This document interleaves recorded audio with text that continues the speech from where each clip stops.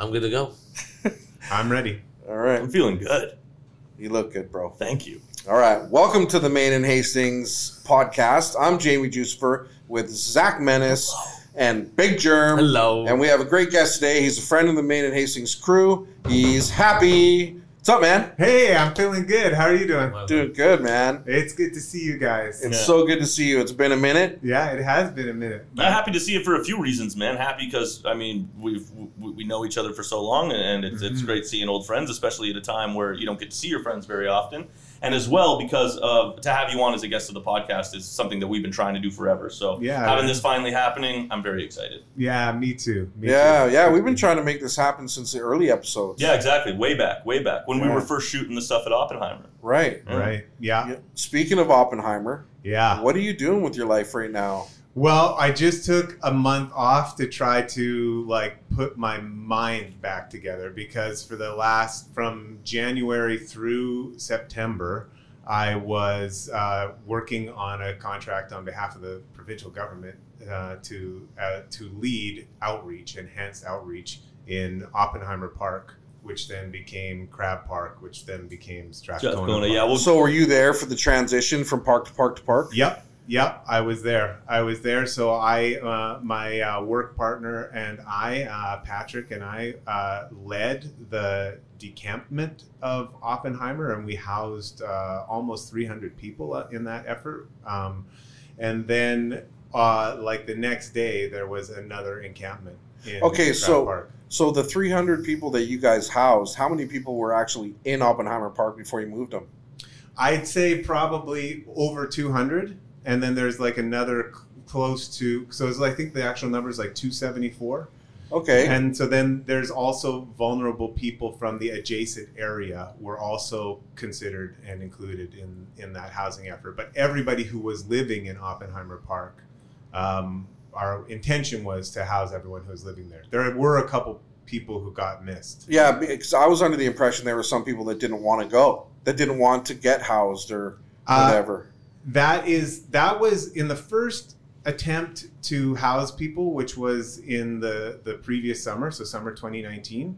There were a number of people who said, if you want to put me in a bed bug infested SRO, forget about it. I'm going to stay here. If you want to put me in a building with a bunch of people I don't know, I'm going to stay here with my family.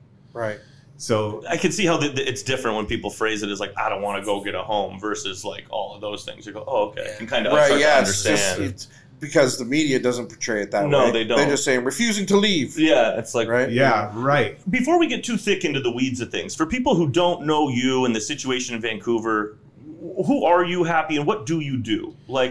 Yeah, so my name's Happy Crater, and I am a chaplain and spiritual caregiver primarily. Which is omni-faith, non-religious, radically inclusive. We all have a need to understand our lives as meaningful, and I'm there to nurture the heart and the spirit. Radically inclusive is such a cool that is a cool term, right? Yeah, because I think that's actually that's why we have this component of ourselves that we call spiritual, perhaps for lack of a better word, depending on your orientation. But it's because as social creatures, we have a need to feel included. And people who are street entrenched often have never felt included, first in their family of origin, and second of all in society in general. In the community, yeah. Right. So you're so when you say radically inclusive, I'm assuming basically you mean it doesn't matter your race, religion, LGBTQ, doesn't matter, drug afflicted, whatever it is, criminal you're welcome. history. Yeah. Exactly right. So, and that's why I also say non-religious, although I might also say pan-religious, but I also want to include atheists. Right. Because I love atheists. I've considered myself an atheist for 25 or 30 years of my life. And that's maybe not the most apt term for me now, but it's it's an incredible philosophy and way of living. And also it's like most of us now.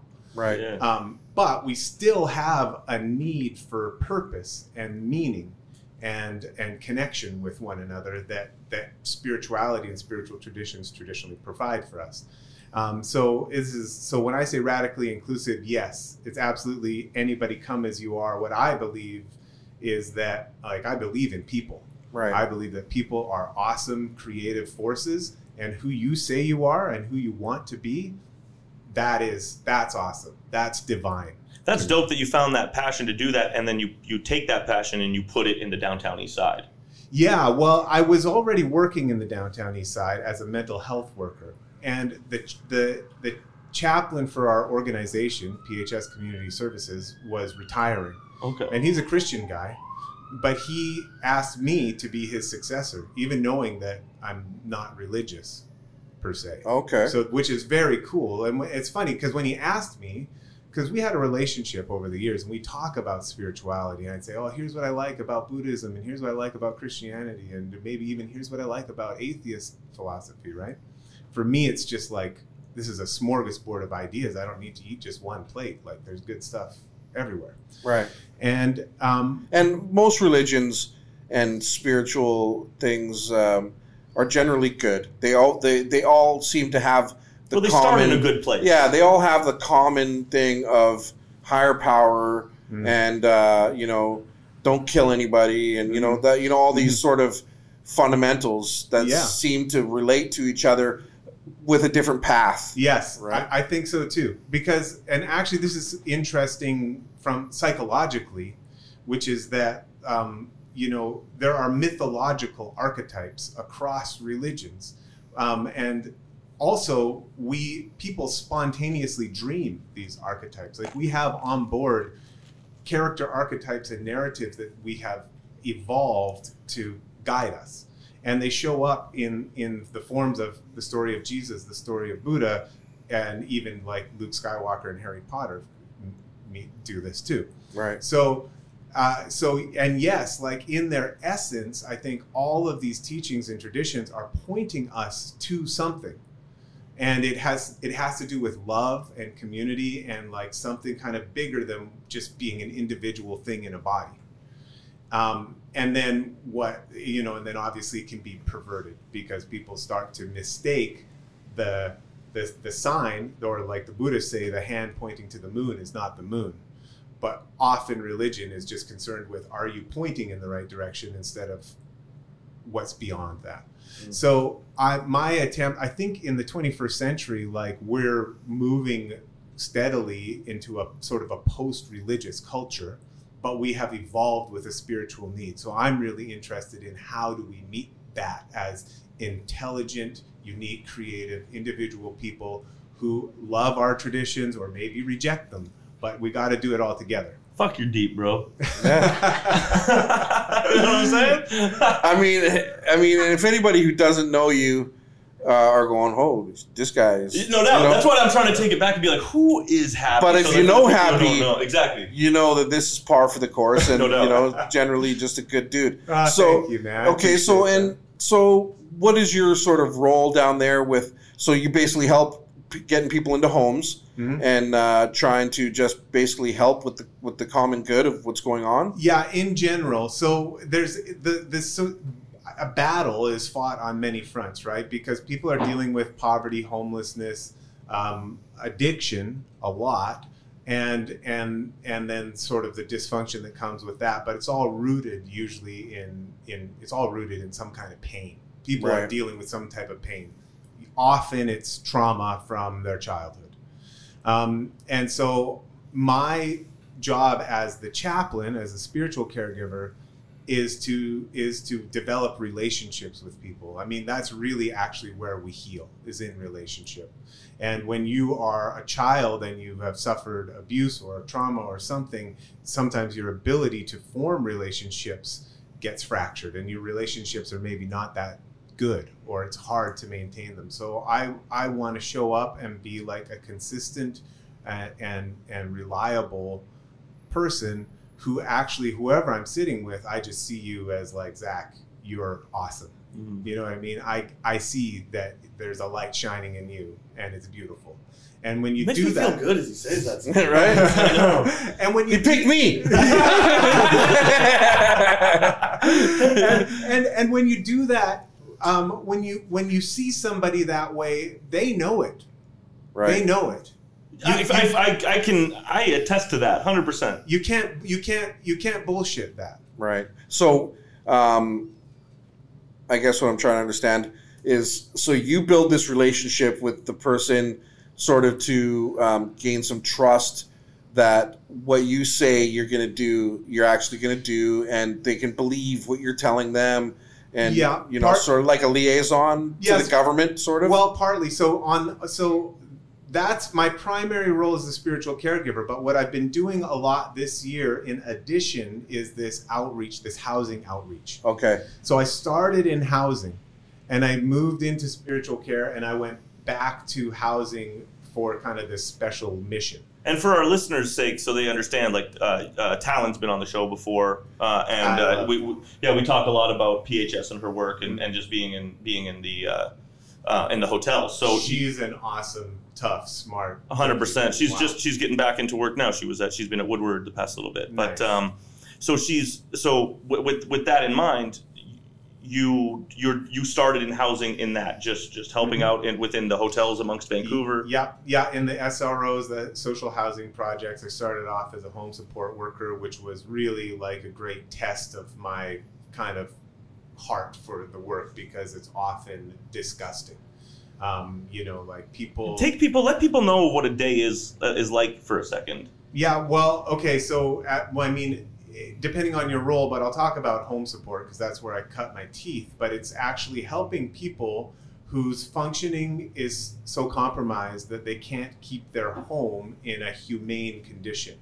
And this could be because, like the place is filled with garbage, used needles, feces, vomit, any number of things. There's hoarding issues. So for people who are dealing, again, with mental health problems, addiction, whatever, often like their ability to care for themselves has been severely compromised. So, and you're going into these homes, and so you're going into like a bachelor suite, a small bachelor suite.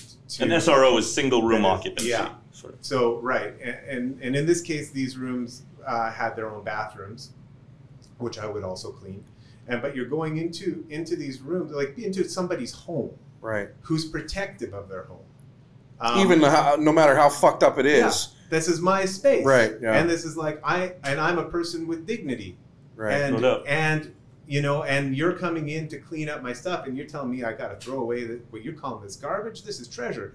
And so it's a delicate relationship that you build, and I have had to clean up like lots of human messes of all variety. And so this was a real test of, like, for me, am I cut out for this? And in some cases, like, how am I going to do this? So there's one guy who is really special to me. He's passed away now, as so many of my loved ones in that community are. And he actually had been housed at Riverview, which was a psychological. We talked about that place on the show before, and it closed down, and the streets are filled with a lot of former patients of that hospital. Right. So, and he was one of those guys, and so he ended up on the streets, and then in social housing. And he was really unable to keep his room in a condition that suited a human being, and there's vomit in the sink, always, every week, a sink full of vomit, and feces in his bathroom, around his bathroom, on his window, in his bed sometimes. And this was, and so actually, like, going to clean this room to the best of my ability was a challenge. And the exercise that I created for myself was to take on cleaning his room the first thing I did to start my week on Monday. And nothing can be worse than that. Is that sort of your thought process? If I can get through that, the rest of the stuff won't be as hard on me mentally? Yeah. Okay. Yeah, partly. And you beat the game on hard first, kind of thing. Yeah. And it set me up for my week, too, because I would say, like, okay, because at no point did I ever feel like going to do that job. Yeah, no doubt, yeah.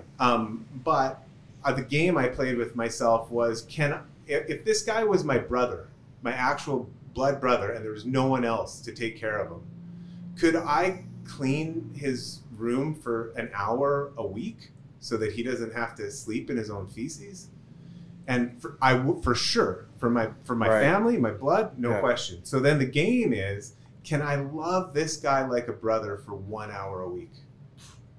Okay. Let's go. And Wow. I found that I could, and it kind of and it grew from there. Happy, I want to talk a little bit more about, because the average Vancouverite, I think it's so important for them to hear this perspective, because a lot of us walk through the downtown east side or by homelessness all over the city now, especially since Oppenheimer's been dissipated. You can see that it's spread amongst many little areas within the world or within the Vancouver community. So like to have you have that ability to show love to some of these people who might be causing a nuisance to some others on a daily basis, and having that ability to see it in that way, I think is just a gift. Is so important, man. Yeah, and it's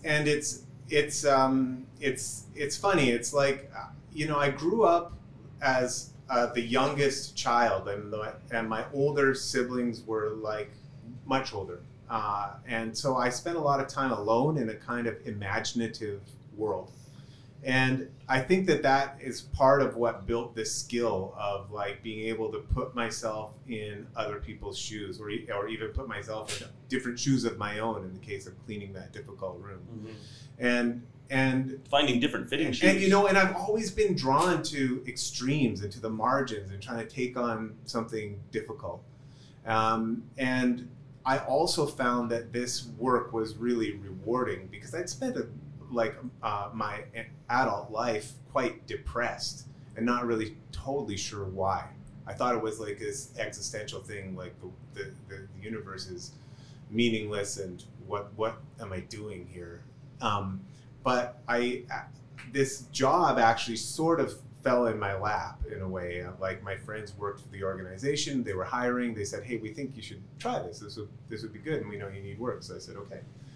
And actually seeing like what other people are dealing with, first of all, had me stop feeling so sorry for myself. And second of all, there's something really magical about being of service. And or even just doing a favor for a brother, right? Like, it feels good when you hook someone up and they're stoked, right? But so there's something about us that is also improved by being generous, and I would say that I was quite self-focused before I landed in this position where, like, I really had to give of myself, and I found that like I became happier in a way. Or at least like relieved of a burden that I had placed on myself, and started to just kind of get out here with people, and less in here asking myself why my life hasn't turned out the way I wanted it. And you now find that life is starting to turn out the way you want it to. Yeah. Well, yeah, and it's a practice, right? You just like actually there's a Buddhist teaching that I think it's the Buddha himself said that your mind is never in a neutral state. Whatever your mind is doing, it is practicing doing. Whatever your mind is doing, it is getting better at doing. So if you're complaining, you're getting better at complaining. You're starting to master complaining. If you're feeling grateful, now you're getting better at that. And so it was partly something showed up that gave me an opportunity to shift what my mind was doing. Yeah, reconfigure the circuitry type deal. Yeah. Okay. So after you got everybody, you guys got everybody moved from Oppenheimer Park. We all know they immediately set up at Crab Park. Didn't last long. Yeah. And then over to Strathcona. So Strathcona right now is crazy. It's so full. And so have you been dealing with that situation as well? Yeah. So I followed the tent cities basically right into Strathcona until the end of September. And at the end of September, I wrapped up my contract and I immediately took a month off. But the people in Strathcona Park are, a mixed bag. A lot of great people. I didn't get as entrenched in that community as in Oppenheimer. I wasn't there for as long, but it's you were in Oppenheimer like every day. When I was living there, I would see you all the time. Yeah, that was full on. So is this like a different set of people? Yeah, it is. Oh wow. Yeah, so most of the people who were housed out of Oppenheimer stayed housed. A certain number of them, they weren't situated in the right place. They got evicted, whatever. And some are back on the streets, or they're in Strathcona Park or whatever. But most of the people in Strathcona Park were not living in Oppenheimer Park. It seems like almost like a house party effect, right? Where you know the party gets broken up somewhere, and then it gets bigger somewhere else, and it just gets bigger every time. Well, the phone but calls what's go interesting out. is that it's different people. Well, yeah, but that's. I mean, I was expecting him to say all the same people, plus more. But knowing that most of those people have stayed housed, well, that's really positive. Well, it feels like word has gotten out. Tell me if I'm wrong, but it feels like word has gotten out bigger than Vancouver, because when you drive by the Strathcona Park, I took a wrong turn around there and I had to go around that industrial back road that's behind it the other day, and it is like there's RVs parked all up and down the street, Venable, like all in behind there. Yeah, I mean, it seems as if it's become a huge hotspot. Well, like the RV, the homeless people living in RVs. Which there are pockets all around Vancouver, but they've been there in Strathcona Park for a long time. Oh, and we just didn't notice it. But they fly under the radar because it's because they're in an RV. I mean, they're not that bad off comparatively. So are they mad now, or are the tent cities heating them out? Well, I think it has been. Yeah, it's brought a lot of attention. It's brought a lot of attention. I know the city of Vancouver has said they're going to start enforcing the no parking overnight there now. So it probably, I don't know because I've been away for a month. I'm not up on absolutely the latest, but I think that it has changed what their life in their community looks like, the RV community there. Hell yeah. But what happens is that the prescription for getting housing is go to a shelter, stay at a shelter, connect with workers there. You get in the system, you get on the housing list, eventually you get housed. But what happened in Oppenheimer Park and previously happened in Victoria in 2016 was there was this tent city, which functioned as partly like a means of survival and partly as like a protest for we give us housing. And so because of COVID, this time the government said we can't have all these people clustered and house everyone. But that sent the message, in one way or the other, on purpose or not, that the way to get housed is to form a tent city. And so now this precedent has been set, or it's happened twice, where it's I see that. Tent city, you get housing, you jump the line. Right. And a lot of people are afraid of shelter. Or afraid might not be the best word. No, that's fair to say. Yeah. So I mean, and that's the stories that I hear, that shelters are in fact these really these things that are built to help the homeless population, but in fact are cesspools. Well, not all shelters are the same either. There are different kinds of shelters. There's women-only shelters. Now there's a new shelter that's just for sex workers, and there are shelters with different barriers. There are sober shelters, like you can't show up drunk or high, and then there are low barrier shelters where it's like, come as you are. We just we want you indoors because that's safer. But a lot of people too also don't. Some of those shelters get very chaotic, and some of them also, because people are coming in off the streets and whatever, there's also problems with certain sanitation. There can be bed bug problems. There can be and there can be theft and it can be chaotic. So, if you're living on the street and you have to choose between going to a chaotic shelter because the other ones are full, like our shelters are often full. Right. Or spending a night, like a winter night on the street, that can be a very tough choice. Fuck. I mean, although winters are mild in Vancouver, they can still be unforgiving. Oh. Yeah, absolutely. Yeah. Absolutely. Yeah, I know. Just because it's not cold doesn't mean it's not shitty. Yeah, totally. And it's cold enough that you can die. Of course. People have died. And because also the moisture here. Yeah. Right? From the ocean and everything. When it's cold here, it really gets into your bones.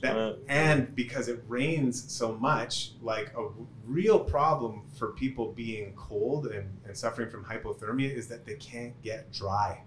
Right. So you get wet and now it's nighttime and you can't get dry, or maybe you haven't been dry, you haven't had dry clothes on for days and it's cold. Fuck. I mean, and then donate clothing to downtown East Side over winter. All of our listeners. Blankets, clothing, whatever socks, you can. I hear, is what they need the most. Socks, although socks, that word has gotten out. There's a lot of socks that come in, but anything helps. Yeah, anything. There was I forgot my train of thought. I was thinking about something with COVID and the SROs.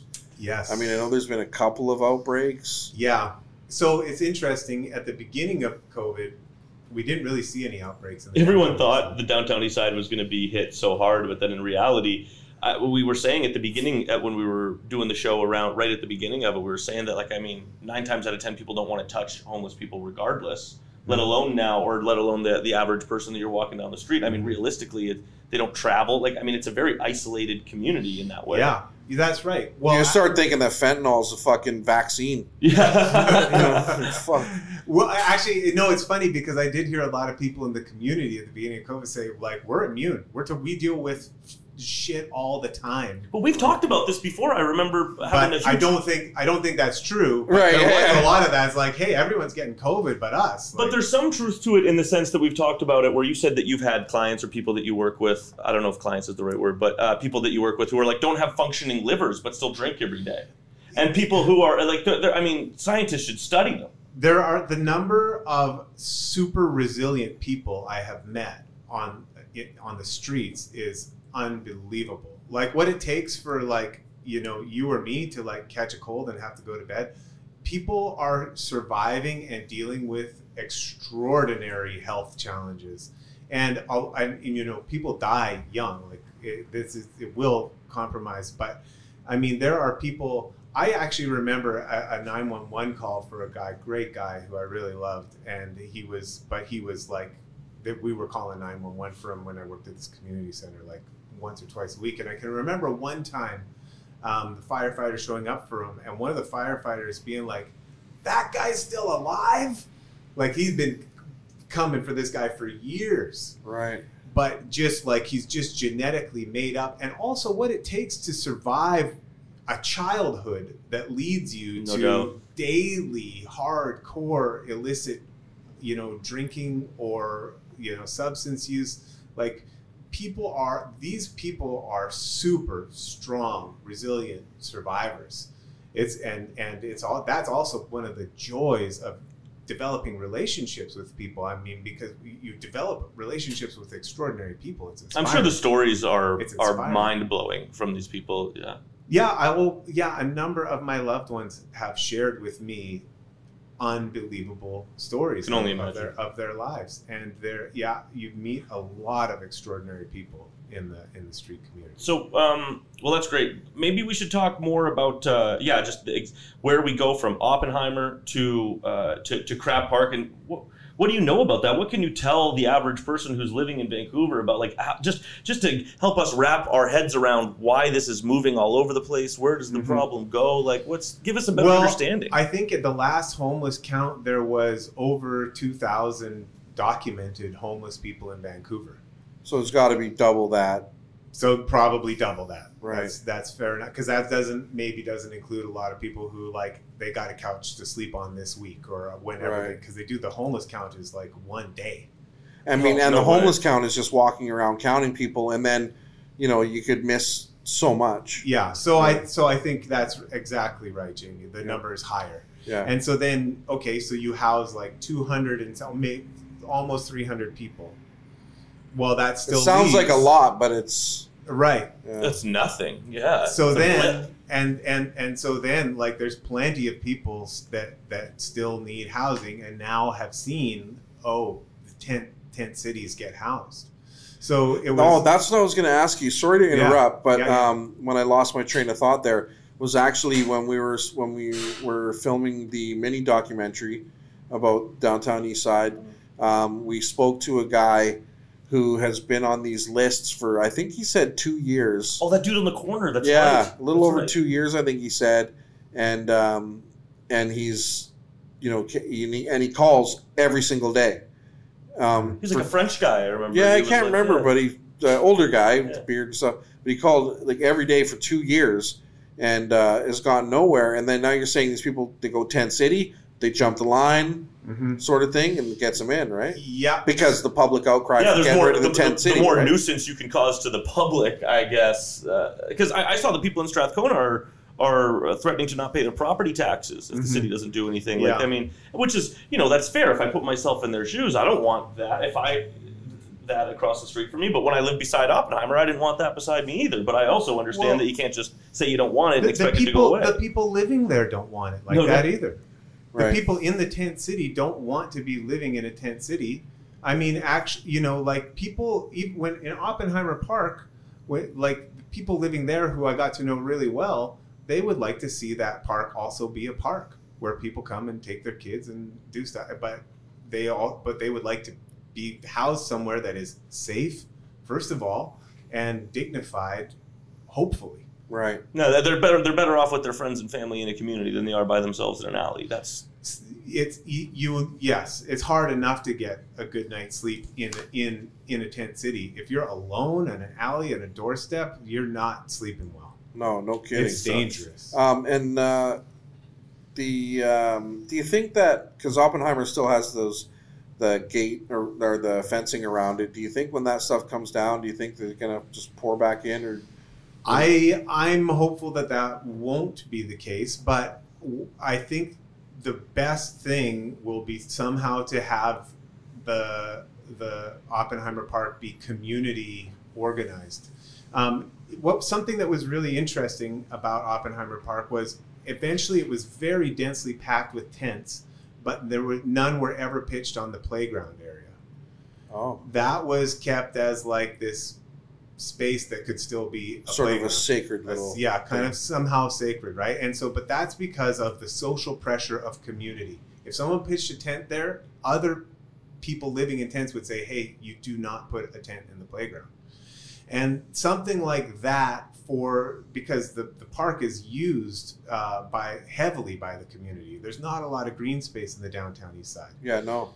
And so I think like a kind of social pressure to keep it free of tents would be part of the effort, and then also more housing is also going to make better a difference. Housing. Yeah, and the federal government has I think stepped up to give the city of Vancouver like $50 million or something to.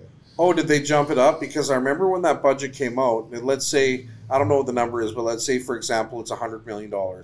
I think they allocated like $80 million to the city of Toronto and like $1.5 million to Vancouver, $2 million to Calgary, that sort of thing. But it sounds like what you're saying, that's changed. Yeah, I just saw that. I may not have this exactly right, but I hope you're right. I think the feds have stepped up. Well, Vancouver houses or is home to a good number of homeless people from around Canada. Oh, huge, because of our climate. Because of and not just the temperate climate, right? But also there are services in the downtown side. Yeah, political climate, and also because there's a community of drug users there. And the way that they are policed is different than in some other cities too. So there's a lot of from Portland, I hear so much Portland and Seattle and stuff. People moving up here because of the way it's better up here for whatever reason. I don't. There are Americans here too, but I know that the combination of yes, the weather is major. You can spend all year outside here, and not a lot of places in Canada can you do that. And then also, Vancouver's been very progressive and has actually been a world leader in harm reduction and care for the homeless. Can you? I got a question for you with that, because I remember you and I discussed before that, and I showed it to you, that TED Talk, Jamie. Remember where the doctor? Oh, Portugal. Yeah, Portugal, and how they legalized drugs in 2000, and since then, and sometime in 2014, they had done all the numbers. Well, they decriminalized drug possession. Yes. That's what it was, yeah. And they essentially right. they essentially just shifted the way that they viewed addicts and drug use. And instead of taking someone and putting them in jail, they would put them in housing. And what they did was they took money out of things like welfare and social initiatives, and they put it all into rehabilitation programs, work rehabilitation programs, where the government would subsidize wages for people once they got. I think they dropped things over 50 or like 60% or something like that. Yeah, it's some ridiculous, substantial number. Yeah, this has been a raging success. It's clearly what the rest of the world should do. Yeah. Right? Yeah. It's one of those things. Oregon just voted to decriminalize drug possession. Yeah, they did. So to bring to my point was with that, those same officials who made that decision in 2000 in Portugal had been to Vancouver sometime within the past decade and essentially had their hands on their head in awe of, like, how did anybody ever let it get this bad? So on a world in some places in the world, it seems that we're, at least from my perspective, it seems like we're very behind. But you just said that we're on the forefront. So I'm just wondering what perspective shifts that. So Portugal is exceptional. Okay. Most of the world does not. I mean, Vancouver had North America's first and only safe injection site for like about 15 years. Right. Yeah. Oh wow. So are we just that far in second that it seems that way behind Portugal? In some ways, yes. Like you're way better off to be a street entrenched, drug addicted person in Vancouver than in virtually any American or Western city, actually, or almost. I mean, so much of the world globally, with the exception of Portugal, kind of thing. Basically, yeah. And and there are other European countries that are progressive. I mean, I'm not totally hip to the world scene, but I know that Vancouver has been leading the way, and now and during COVID, we've started to see the dawn of a safe drug supply, prescription alternatives to opioids and even stimulants, which is like the next phase of harm reduction. So those two major things that we're seeing that's going to help this community is that harm reduction, safe supply, as well as universal basic income could change things as well. Maybe. I'm not that educated about universal basic income. I don't even know if that's the right. Is that the right word to use? I think he's trying to say socialism. Socialism, yeah. But in today's thing, like, I mean, how did CERB, for example, affect the downtown east side? Well, because it's more money than a lot of these guys have ever seen ever. Well, a lot of folks had an influx of money, and it's, in some cases, it really is a lack of funds. But the core problem is that people are hurting. People are hurting. Addiction always arises from pain. It starts with pain. For some people, it's a back injury, but for a lot of people, it's a psychological or emotional pain that is unresolved. So we have not yet really grasped how to treat people's trauma and PTSD and family of origin issues. So until we do that, yes, housing helps, and safe supply, it will save lives and is very important. And as far as like universal basic income and all of that, I don't know, maybe that can help too. But like the core issue that is not addressed is people are stuck in a cycle of traumatic suffering. I hear that. I think that I've known quite a few people that have landed themselves on the downtown east side throughout the years, and I'd have to say that I can't think of any of them that weren't carrying some emotional, mental baggage. Yeah. You know, I don't see it as. I mean, actually, I can think of these two brothers I'm still friends with that have actually been clean now for like 10 years or something. And they have great lives, children, families. They're doing amazing. And these guys, I think, didn't really have emotional issues. They just got into drugs really young. Mm-hmm. And then it just progressed into, the hardcore shit. Well, I think if you get into side. But those are the only ones I could think of. And they're actually clean now. So, yeah, I think that, you have to face the fact that that the emotional and mental issues is a predominant factor in the addiction issues, and it's no secret that Vancouver has it fucking bad. And I can't see how you can't attribute so much of that to mental illness. And and Vancouver has it worse than people understand, though. Much worse than people understand. And I don't think that. I mean, it's not great. I imagine it's not great for tourism to fucking pump it out there, in the media and such. I'm sure there's influences saying maybe hold off on so much with the opioid crisis and et cetera, because of tourism, because Vancouver is so huge on tourism. But I think that if people were to take the time and do their own research and look into it, I think they'll be pretty amazed on how massive the scale is here. Mm-hmm. Well, especially listening to people need to listen to people like Happy more. Well, and you know what? This problem of homelessness is growing. There are homeless encampments, tent cities in Abbotsford, Chilliwack, Squamish, Nanaimo, Victoria, Prince George, Kelowna. Those places go. Wow. Those places get cold. Some of those they do. But the rise of tent cities is a phenomenon of our lifetime. This is a growing problem. This is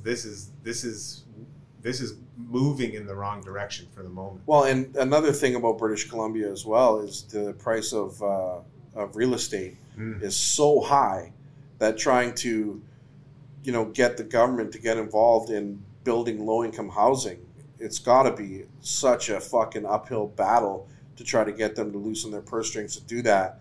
I mean... Well, it all starts with them. Absolutely, of course it does. But I'm just saying the real estate market, I mean, it's insane. So, I mean, even to try just to be like a young family, young working two-income family, to buy a home here, it's next to impossible. It's out of the question. And so to try to think of, the government spending money on people that can't afford even a place to rent or, anything like that, for whatever reason, it's just, I don't have a lot of faith in the government to do that. I mean, there's no reason to have faith at this point. We haven't seen a lot of like I said, we're seeing more tent cities, not fewer. Yeah, right. So, but we're seeing that almost as a response to, like you said, to seeing positive outcomes from it. So do you think that tent cities are happening because of that? So that's in Vancouver. So partly yes, partly like these formations of these large tent cities, yes, but it's also it's equally a question of survival. And for people like when there's a homeless encampment in the woods in Maple Ridge or Abbotsford, that's also is a matter of survival. So it's hard to parse it and say, well, this is the factor. This is the factor. These are complex problems, and they're multivariate. There's many 100%. Contributing factors. So I don't have the political or the economic solution. That's not really my forte. But I know that, like, on an interpersonal level, we have to come together, and we have to vanish the us-them conversation. We have to understand that we are just like I said, we are a thing in a body, but we are also our relationships, and we are also our community. And it's actually bad for affluent people to live in a city with a dire homeless crisis. That is not good for anybody. And I can see that. What you're saying is that takes a toll on the mental health of the regular day-to-day citizens. Absolutely, as well. Absolutely, it does. And we're in this together. We're in this together. The housing issue affects all of us. Living next door, like you do, right? Because you live in the downtown. I did. I moved now. Okay, but to people who are now he has a view of the downtown east side. Yeah. But like from the top of the mountain. But living, even with if you're not right in the downtown east side, it doesn't matter. You're living in another neighborhood. That's still a part of your city. These are still your fellow people who are living an inhumane or less than humane existence, and that wears on you. No, for sure. I remember when I moved here, I remember I was so sensitive and open to the homeless and mental health at the beginning. And as time passed, as I lived here, I became so much less patient and so much more of just had way more of a rigid view towards especially living beside Oppenheimer was so hard. Well, and not everybody is because not all these people in there are people in need. Some of them are taking advantage of a situation. And then you got these guys blowing off these bear bangs and all that stuff in the middle of the night. And kids and whoever, yeah. And then you got, these rapes that have gone on in the tent cities and stabbings and all these other things. And so, it's easy to lose patience and understandable. Yeah, absolutely. Yeah. Absolutely. And it's not always easy to see that like the consequence of extreme poverty and neglect and addiction is going to be these cultures of violence, predation, and survival that arise as partly as a legacy as a violent legacy of partly how the country was formed and partly how it persists. Fuck yeah, damn. But I do, it's on the subject of like how we're impacted by the society we live in. There's a study about happiness as it relates to poverty. And happiness is not absolutely connected to poverty in the way that so much as it is to the disparity between rich and poor. So there are countries where I'm not actually sure how they measure happiness or satisfaction, but where people actually are dealing with greater poverty in one country than in another. But the less poor folks are also less happy because they live in a society where people are also very much more rich than in this country, in the other country. You know what I'm saying? Is that at all clear? So in other words, if you like, let's say on a scale of 1 to 10, poverty, you're like a 3 where someone else is a 1, abject poverty. But in the country where you're a 1, the richest people get is like a 6. But you're essentially bringing those numbers bringing them more to a center, right? Where the rich people feel poorer and the poor people feel richer, and I think that's what happens when you live in a melting pot. Like when people are. I'm saying that the disparity between like rich and poor, the greater the disparity, the less happy people are on both sides. Well, among the poor. I'm not actually sure, but I mean, I know a lot of miserable rich people. Absolutely, 100%. I mean, that's interesting. That's an interesting metric. If I say that what he just said was that the greater disparity between poor people and rich people within a community, the less happy poor people are. So if the closer the income gap is. Yeah, but it can even be the case that people who can be very poor, if the rich people in their country are not that rich, then those very poor people still turn out to be happier, have a better quality of their psychological life than the people in the country with the very rich people, even if those poor people are less poor. That's simple, isn't it? Isn't that because everybody is living closer together and has a similar experience to their life, and I think so. Exercise more empathy? I think empathy is where this all kind of begins, right? Well, and I think that's probably the most salient thing, is that we are empathic. We are social creatures. We evolve. Look, in our evolutionary state, we depend on our community. If you're, that's why social death is so, when your friends tell you to get the fuck out of here, why it's so painful. Because on an evolutionary level, when you're kicked out of the group, you're dead. Right. Yeah, you're not going to survive. You're not going to survive. Right. So that's how ingrained it is for us to be empathic towards each other. And we kind of lose track of that in this great like technological world of comfort that most of us live in, but it's still a part of our biology. So you still feel that connection to the people you see sleeping on the street or obviously unwell on the sidewalk. That's still a part of your psychological and emotional makeup is like, this is my fellow person. And no, we have great ways to distract ourselves from what that is really doing to us. But like, I think that if any of us who stop and check in, we realize that that is a terrible feeling to see somebody suffering. Yeah, absolutely. That sucks. Yeah, no one wants to see that. But it's easy to say that, and then it's another thing to do something about it. Yes, that's right. And so that's and that's a question for me. Or to sacrifice your own comfort for another's comfort. Yeah, for me, it's I have, like I said, I've learned that I'm like that in putting myself in a position to have somebody make a difference for me. Well, there's no making a difference for someone without them making a difference for you. This is completely reciprocal. So when I say what I'm doing in the community, I say that I am hosted in this community where I am allowed to heal my heart by participating in the healing of others.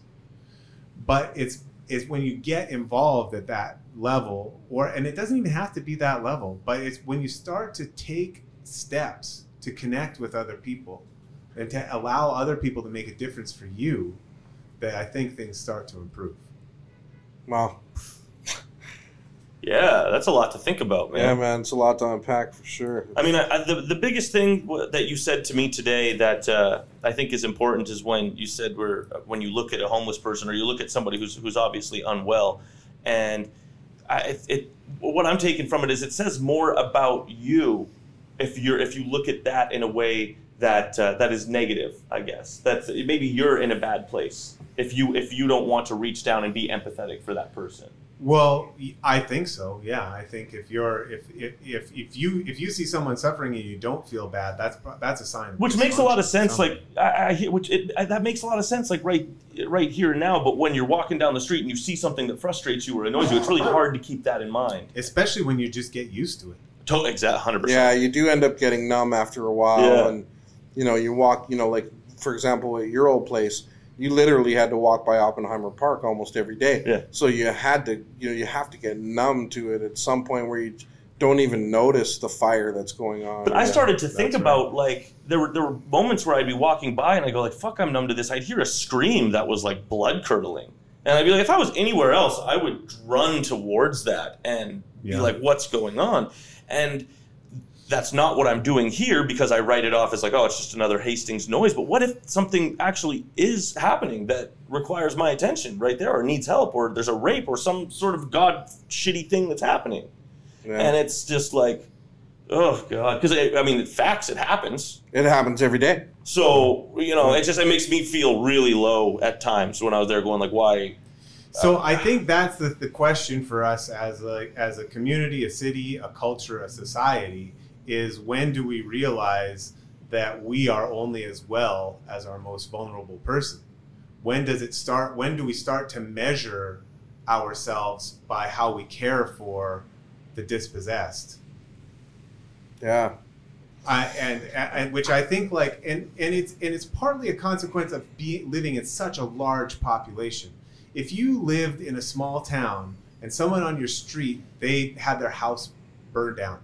Oh, people would be lining up with food and a place to stay. They'd probably be in a better situation than they were financially before the house burned down, after all. Well, I don't know about that, but but there are cases where that has happened. 100%, right? 100%. Yeah.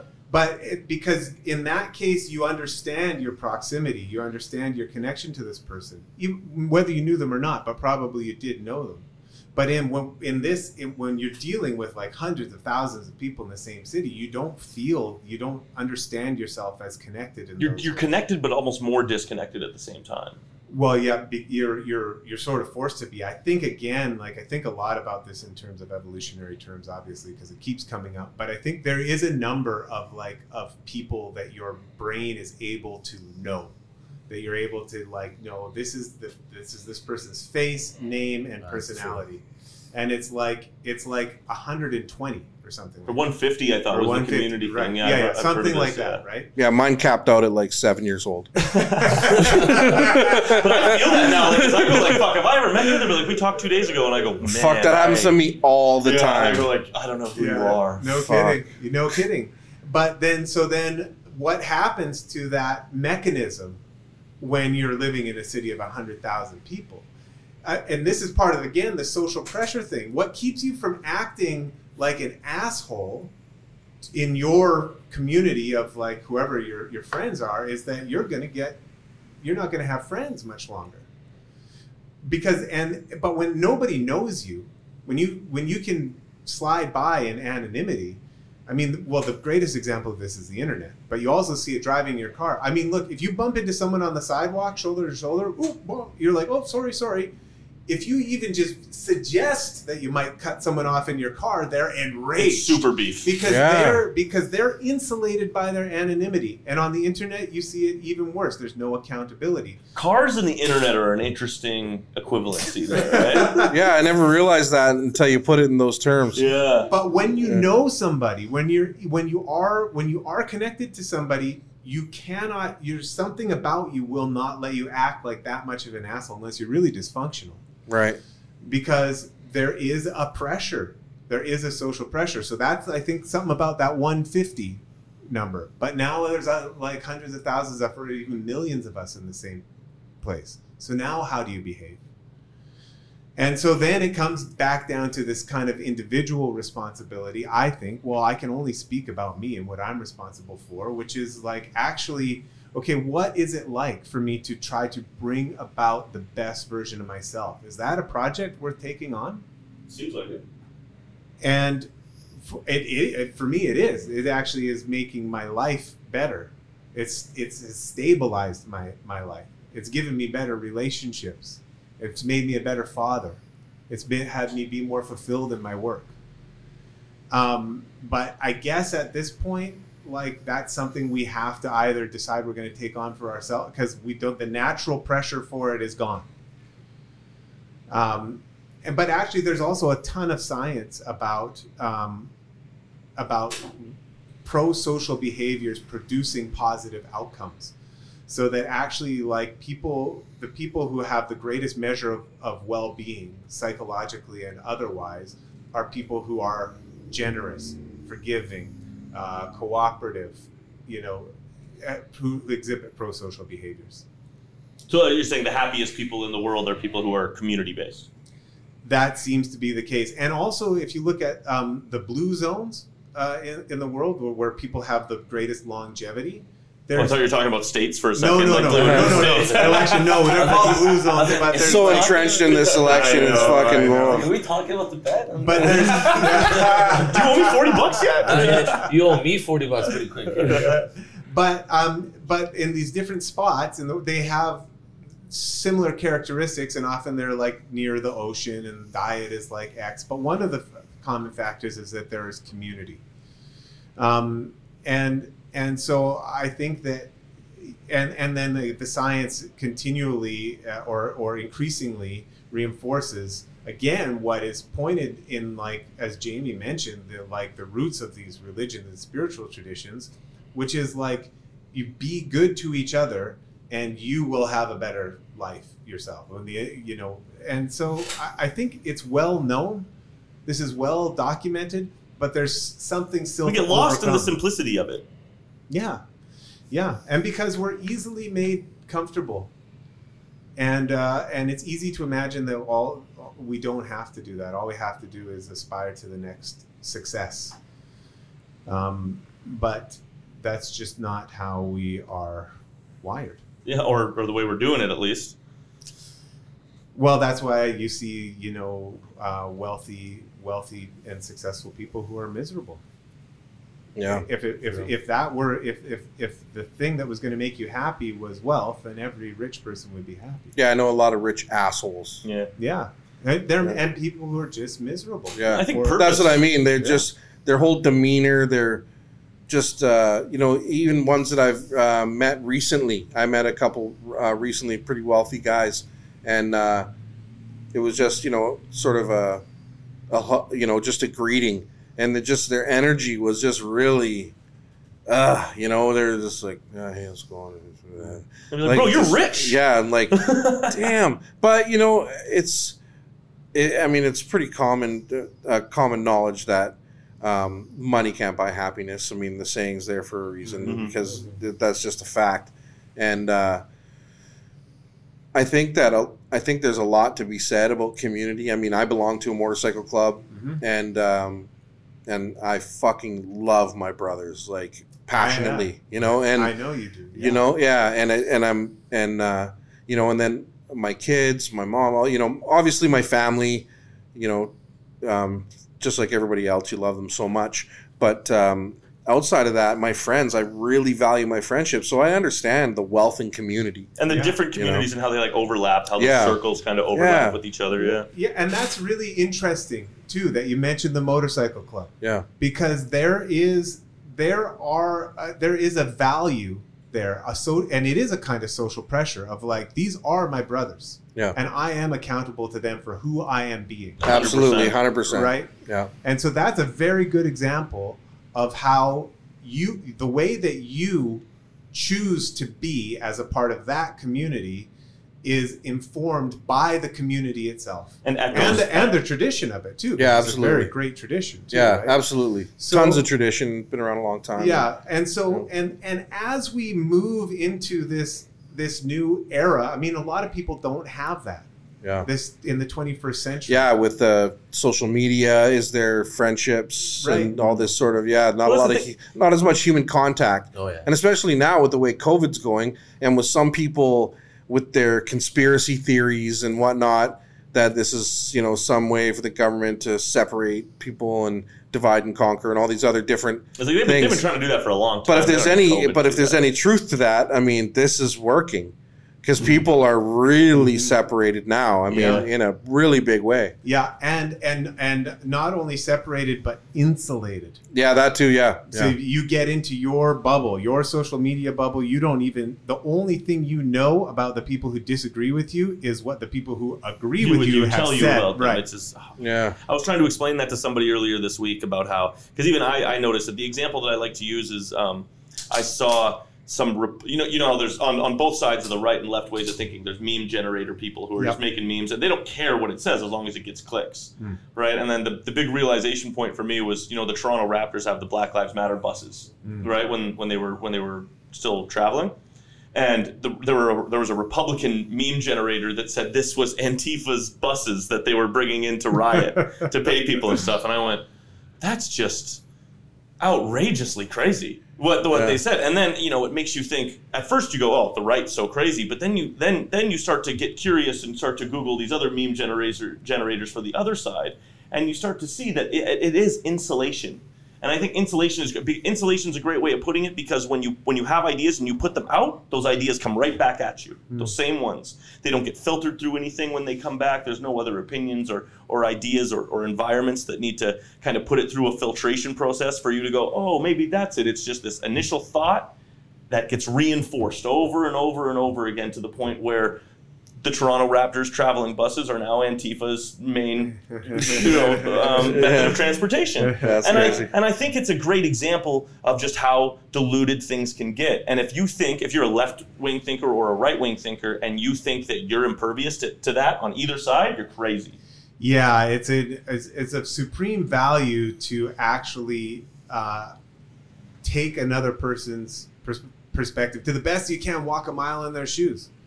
And to give people the benefit of the doubt, to be generous in your assumptions about them and try to learn what they're saying. But we're so defensive. And I think that's a fear response. Oh, for sure it is. People are afraid. Yeah. I think what you just said right there, that everyone's perspective is different. Like, my perspective and your guys' at this table has been wildly different. Let's hear from you. Yeah. Herman's here? I'm just like, I mean, there have been a lot of great points that you have spoken about, like helping others and being there for them and giving them a chance, that they're all people, that they deserve, that they're all in some sort of pain.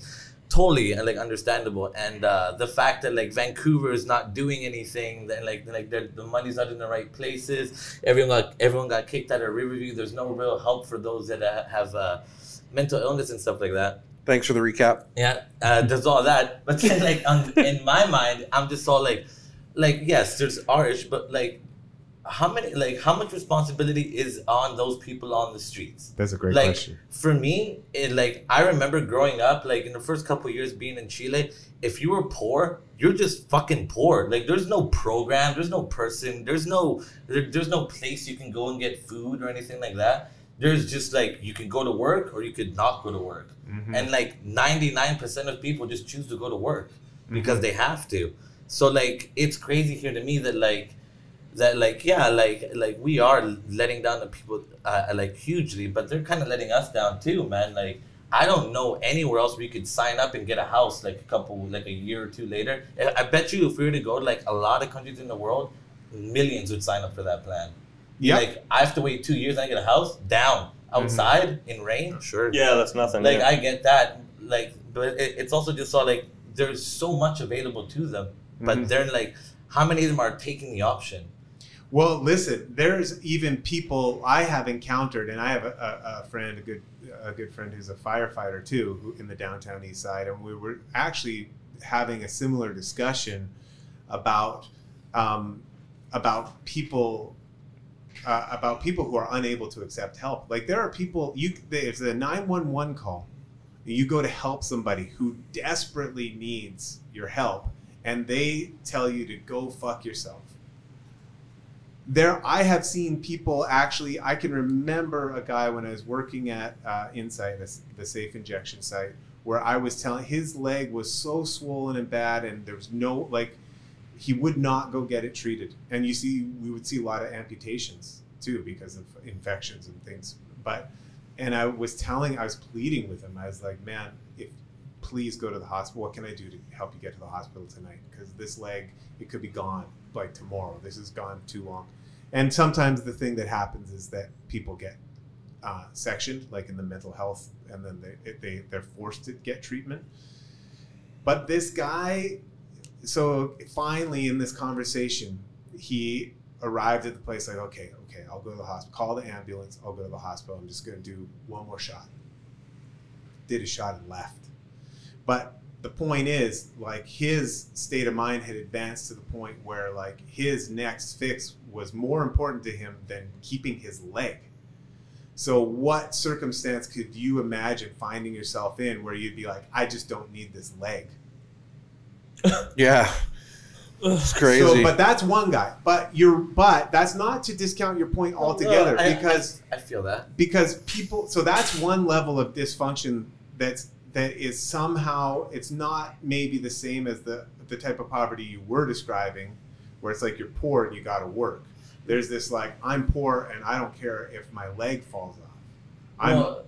Yeah, I feel that, but it's also the big difference between those two is substance abuse as a part of your substance abuse and mental illness. Yeah, are the things. I mean, I think what Herman's talking about is just basically people who are taking advantage of the system that are able to. Not just that, but it's just no? it's just, it's definitely that. But it's where were you having this conversation with this man? Was it indoors? Mm-hmm.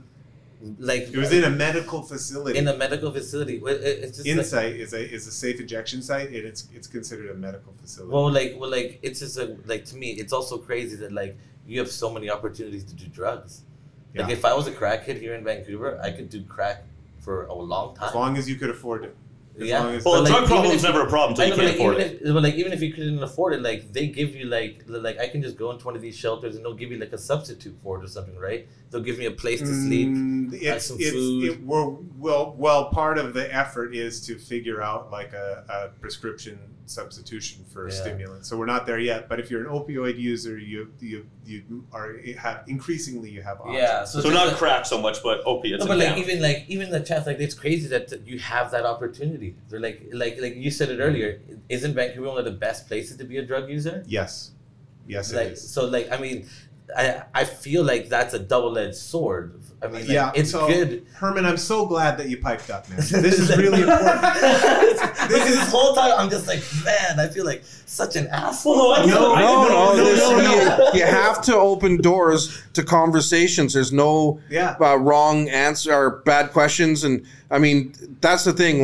When people talk about Democrats, Republicans, the biggest problem there is their disconnect and inability to communicate Right. To each other. So But we absolutely ask the questions. And you represent a whole bunch of people listening. Right. You are speaking for them. Yes. Right. Well, I was trying to gather. But most it of all. those I'm trying to people live near it.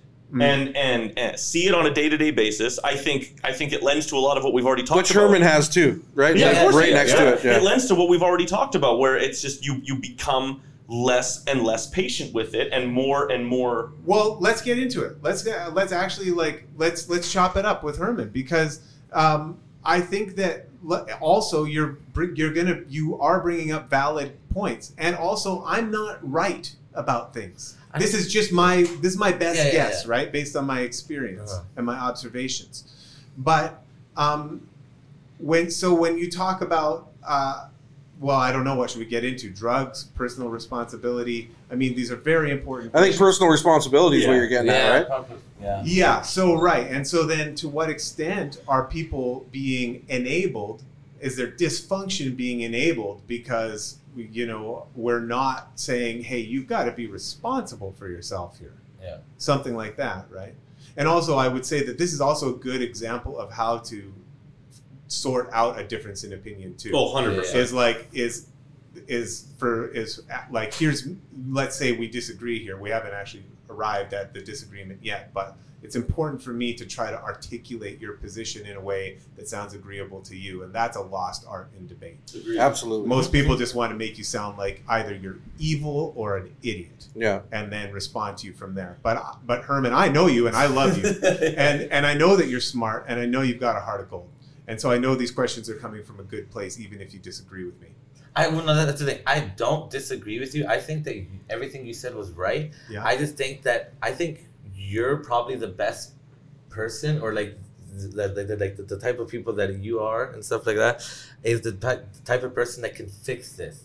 Because like there's the government people that are all doing it wrong, money's going to the wrong place, everything's just like going wrong, and then there's the people who are so inflicted in their own pain and in the addictions and in poverty that they don't trust no one, they don't want no help, none of all that. They can't be held Yeah, responsible. you seem to be the only one that's like the middle ground of it. Like, you understand where they're coming from, and you understand that they're not doing what they should be doing. That's a lot of responsibility to put on me. No, not just you, but Yeah, not just you, but a person like you. but everyone that's working like down there, like what Yeah. you guys want to do is to end it, right? You Right. don't fucking asked want for us- this. right? You people don't want. What's since you have such like connection to the community and you build relationships, you could get these guys under, like, if the government were to somehow put the money in the right place and get their ass in gear, talk to these guys and be like, look, help is there. All you got to do is agree to it, and just kind of get them to give and take from on both ends. Is what he just said possible?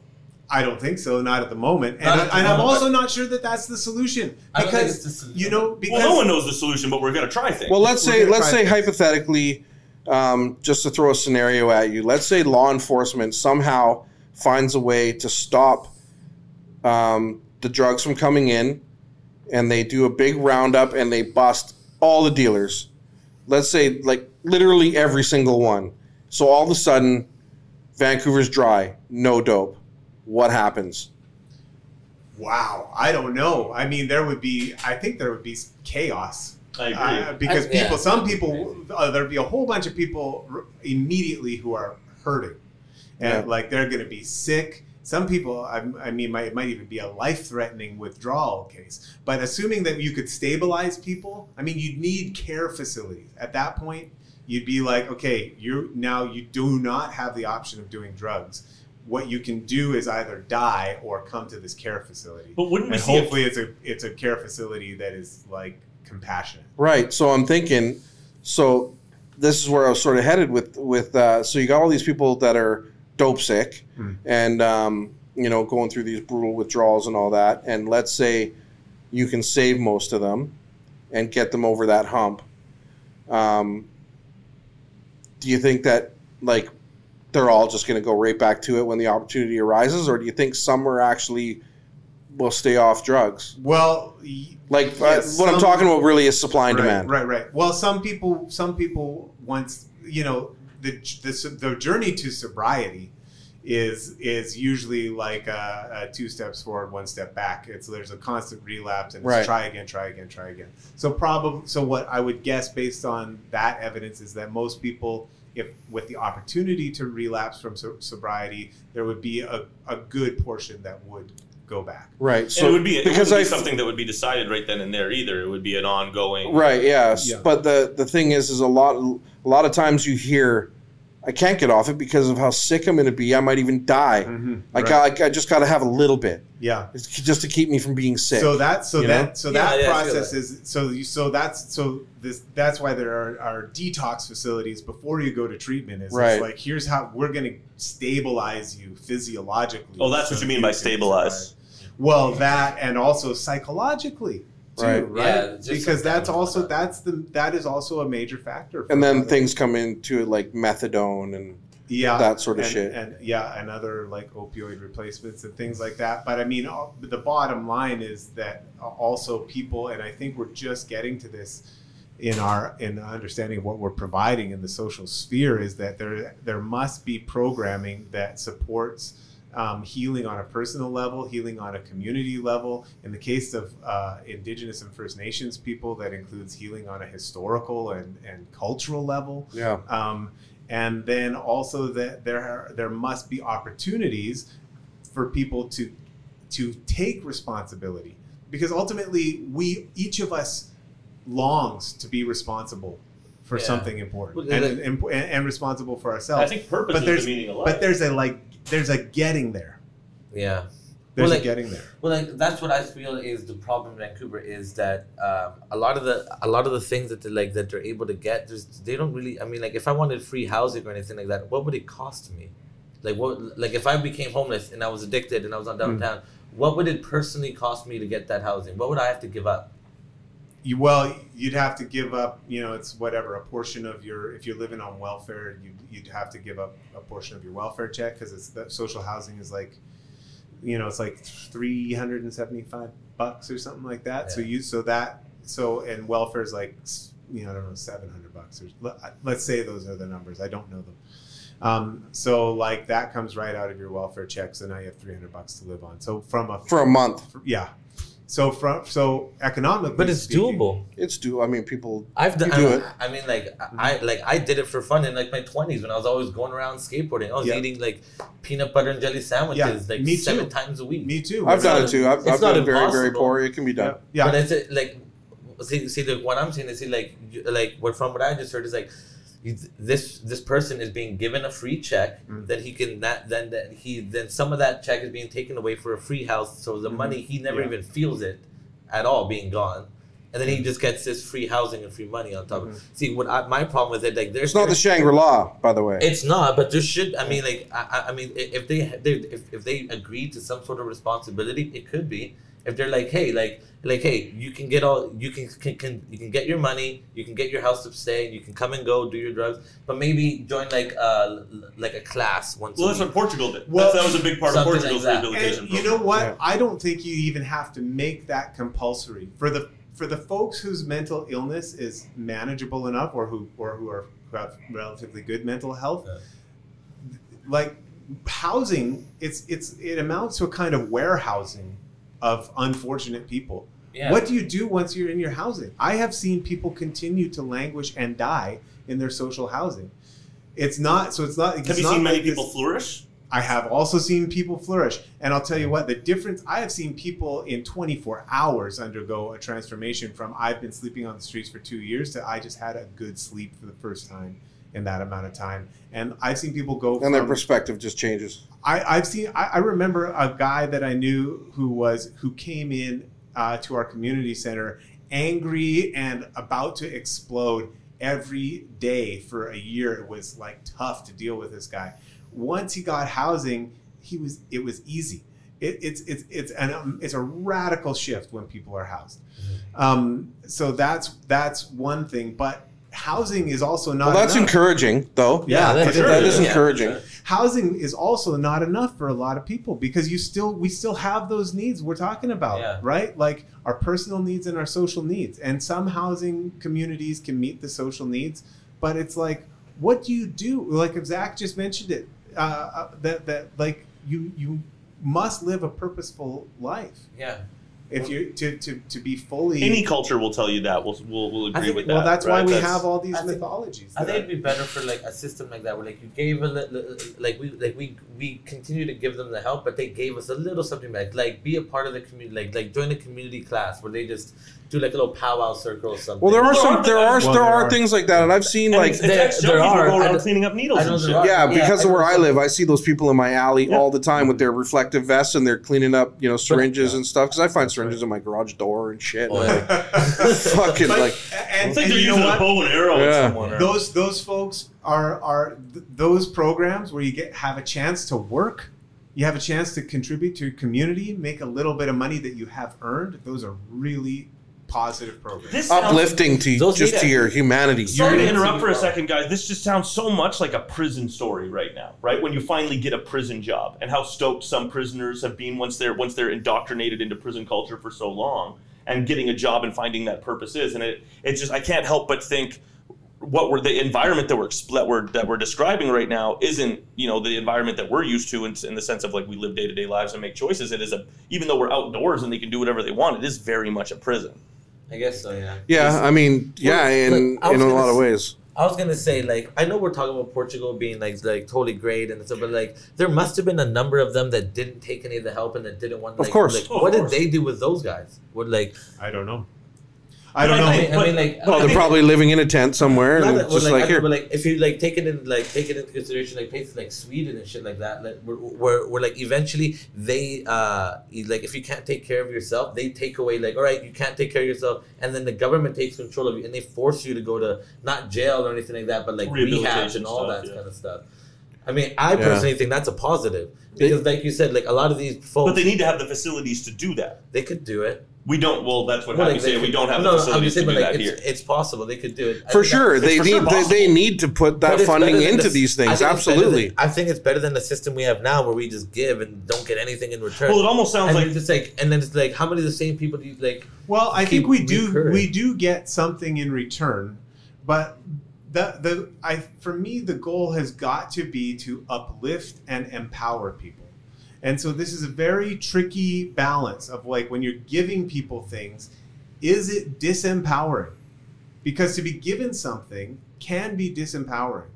It depends on the context, and I think it also depends on what other opportunities are provided. Absolutely. Like there was, for example, Andrew Yang, who was running for the Democratic ticket in the United States, and his whole platform was give everybody in the United States, everybody, $1,000 a month, on top of whatever they're making. Would give them $1,000 a month, and just sort of a socialist idea to see people uplifted and all that. But the argument to that is simply, if you keep giving and people don't have to earn, you're not doing them any favors. I see, because they're not going to strive to do more. They're not going to get off the couch if they're going to live on that, or but I see whatever what it he's is. saying though. With it can be disempowering or it can be empowering, because if you give something away to the right person, that person will just take it and run. It's a give an inch and take a mile type situation. Yeah. But if you're in a situation where you want to give someone something that where they're in a place of real lowness, where they don't feel like anybody cares about them at all, and somebody goes and gives them something and says you matter, or you have you're worth it, you're worth it, then I think that is really empowering. But that's where I see it's a really tricky line, because that's a fragile little. It's very fragile. Like it has to be done in the way that you do your work. It has to be done in a place from like brother to brother. Like the way I would like to see things, the way I would like things to be done would be just like that. Would be just like, listen, we're going to give you all this. This is a road to helping you help yourself. But you want to see more of a plan, like so in Portugal, we talked about what we not didn't just talk more, about. just like let's just throw them. But you know what? The critical difference, and we just touched on this with the guys whose job is to go pick up needles, is it's not an opportunity to help you help yourself. It's an opportunity to help you help others. That is the healing opportunity, is to help others, is to be of service. That's what everybody wants. When you ask, you don't really look at it that way. I never looked at it that way at all. When you ask a little kid, what do you want to be when you grow up? It's often a helping profession. Right, yeah, fireman, cop, fucking whatever.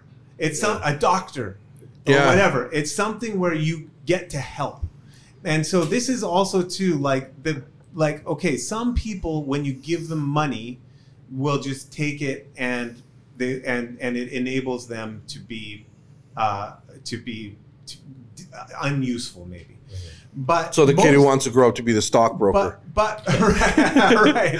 But most people actually, I don't actually think anybody in this room would be happy just being given a life, that you didn't have to do something, that you didn't get to create something, that you didn't get to discover something, that you didn't get to build relationships, that you didn't get to take something on and challenge yourself and fail and have to figure out how to do it better. I agree completely with that. Don't argue with Happy, Herman. See what happens? See what happens? I'm just kidding. I'm kidding. I'm kidding. We need to see all sides of the coin. I get that, but like with providing them help, aren't you providing them with that?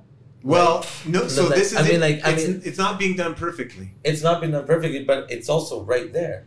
What is? Like exactly what you're just saying. If the help is there, yeah, the help. There is, yeah. So there is an amount of help available. Yeah.